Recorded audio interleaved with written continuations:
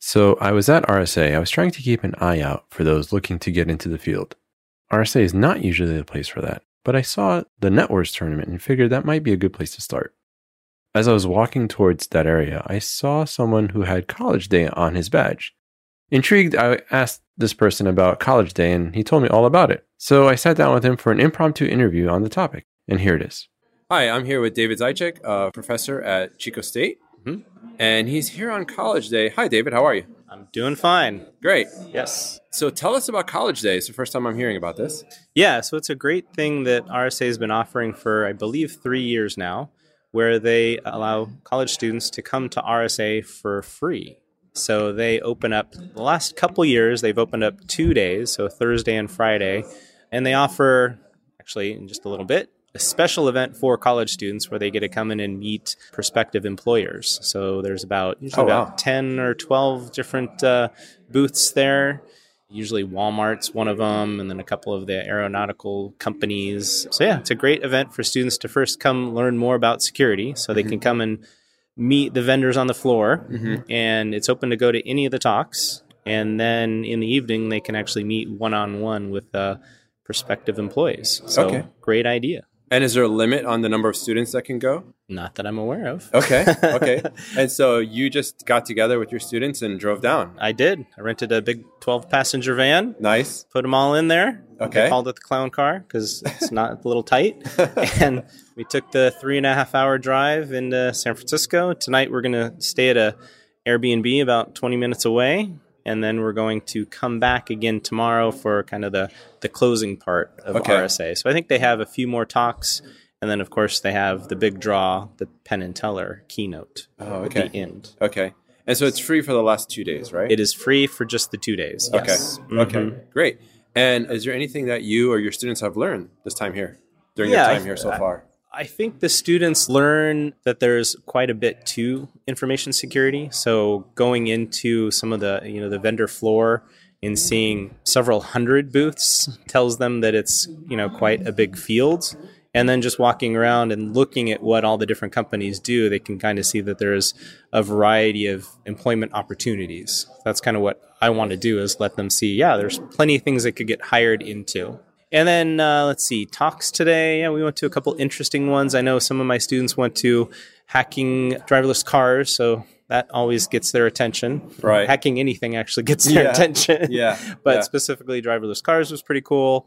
Yeah, so mostly floor and a couple talks so far today, and hopefully a few more tomorrow. Okay, and how long have you been teaching cybersecurity? I started teaching cybersecurity in 2003. Okay. So a good amount of time. Okay, and then how did you get into, or what were you teaching before that, or what was your... So I got into teaching cybersecurity as a master's student. So I was a master's student at Chico State, and I had technical experience because I'd actually worked at Oracle for a few years in their education department. So I also had teaching experience. Oh, interesting. And I did have interest in security, and computer science department needed someone to teach security classes, so I volunteered. So I knew I wanted to teach at that level as a master's student, and then that's how I got into the fields. And then from there, I actually, after my master's, went and worked on campus in the computer security department. Oh, wow. So I worked full-time there for 3 years, and I'm actually still doing part-time work for them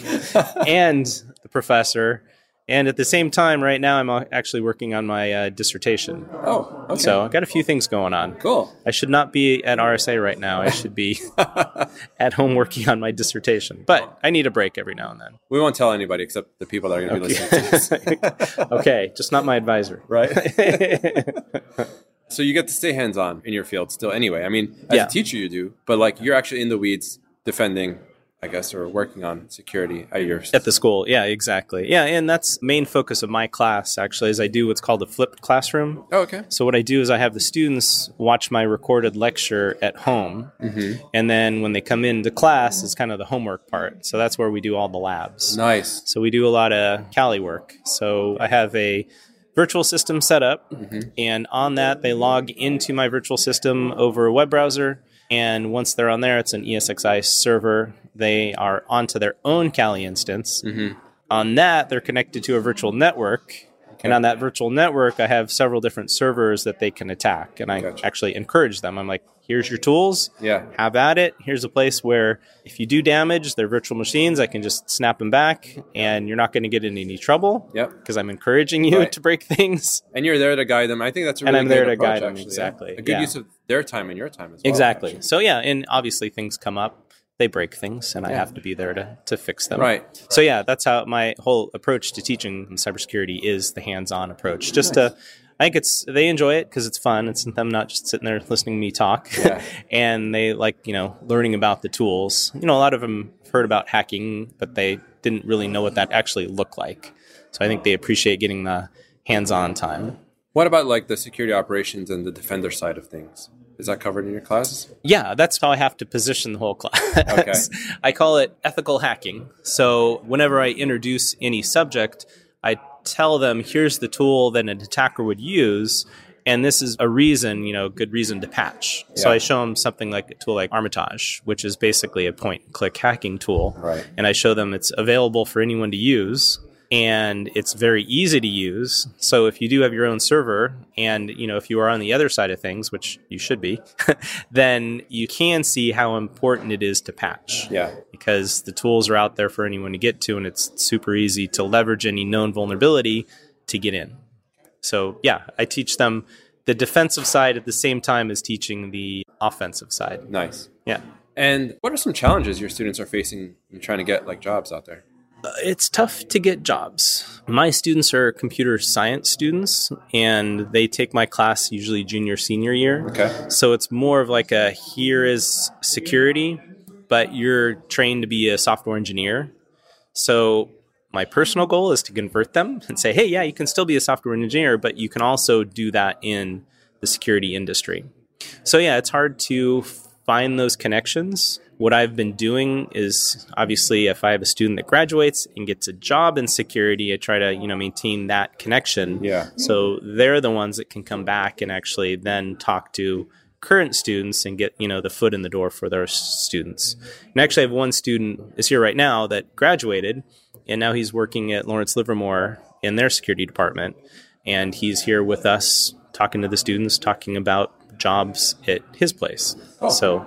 That's how I found to get jobs. It's kind of hard if you don't know anybody in that particular industry. And also, that's not their 100% focus. They're not going to college to get a computer security certificate or degree. It's computer science with some computer security, just kind of as a, here it is, you should know a little bit about this. Mm-hmm. So, and just to talk about my students, they've been very successful in terms of competitions. So have you heard of NCL, a National Cyber League competition? Yeah, but go ahead and explain it for my audience. Okay, yeah, sure. So it's offered in spring and fall, and it is an online competition where you're getting points for solving particular challenges. And those challenges can range from, looking at network traffic to web application vulnerabilities, breaking into a web app. And every time you succeed at one of these tasks, you get points. It's grown over the last couple years to have over 5,000 participants, each, like I said, spring and fall. And just to brag a little, I did last year have one student come in first place nationwide. Wow. Congratulations. Thank you. And then I also had a team that same year. Believe it or not, that student was on the team. Also came in first place nationwide. Nice. Yeah. Congratulations. That's Thank awesome. you. And then we've also had, last year, our team came in third place. Okay. So not so bad. Great. Out of hundreds, thousands of people playing. Nice. And did they find jobs easily? You would think so. Yeah, the guy that came in first place is unfortunately not working in security, but he is working at Amazon. Okay. And one of the students on that team is working as a pen tester. Okay. Yeah, some of them got jobs. I wouldn't say as easily as I wanted them to, but yeah, they did. Are your students aware? There's a common misconception that pen testing is the only job out there. Right? Yeah. Can you talk a little about that, or when your students' eyes are open to that, or, do you mention that in your classes? Yeah, I try to talk about different jobs that are there, and specifically by bringing in, like I said, past students. Okay. So I do have a student that's working at a SOC, Security Operations Center at PG&E. So I've had her come in and talk about what her day-to-day looks like. And it's definitely not pen testing. Yeah. It's mostly looking at logs right. and seeing what's going on, seeing if employees are, using their devices properly. Right. Yep. So a lot of that is kind of policing instead of the more glamorous breaking into things. So yeah, that's definitely one piece. And then I try to bring up other aspects of security, although a lot of them do focus on pen testing. Gotcha. Yeah. Cool. Well, thanks for your time. Is there any parting advice you have for folks out there looking to get into the field? Yeah, I think things that you can do on your own, and I know this kind of goes, people have differing opinions on certs, but I have found that when a student actually does go and get a cert, that it does open the door, at least for them to come in and get the interview. So I can see that HR is involved and HR kind of has their little check boxes. So if they see, this person got this cert that's being looked for, at least they can get in and talk to the hiring manager. So I think certs are important. And I encourage my students to do the Security Plus cert, which they can just buy a book and study on their own. Certified Ethical Hacker is a good one as well. And it just also shows initiative on their part. So they show that they've taken the time and energy outside of class time to learn more about the field. So that goes a long way. Cool. Well, David, thank you for your time. Sure. Yeah, look forward to talking in the future. Sounds good. All right. Thank you. Hey, thanks for listening. If you like this podcast, please leave an awesome review or pay it forward by sharing with the world. More information is at gettingintoinfosec.com, where you could find my practical guide, Getting Into InfoSec swag, and my mailing list for sneak peeks. Please also thank our guests on Twitter for sharing their story. See you next time.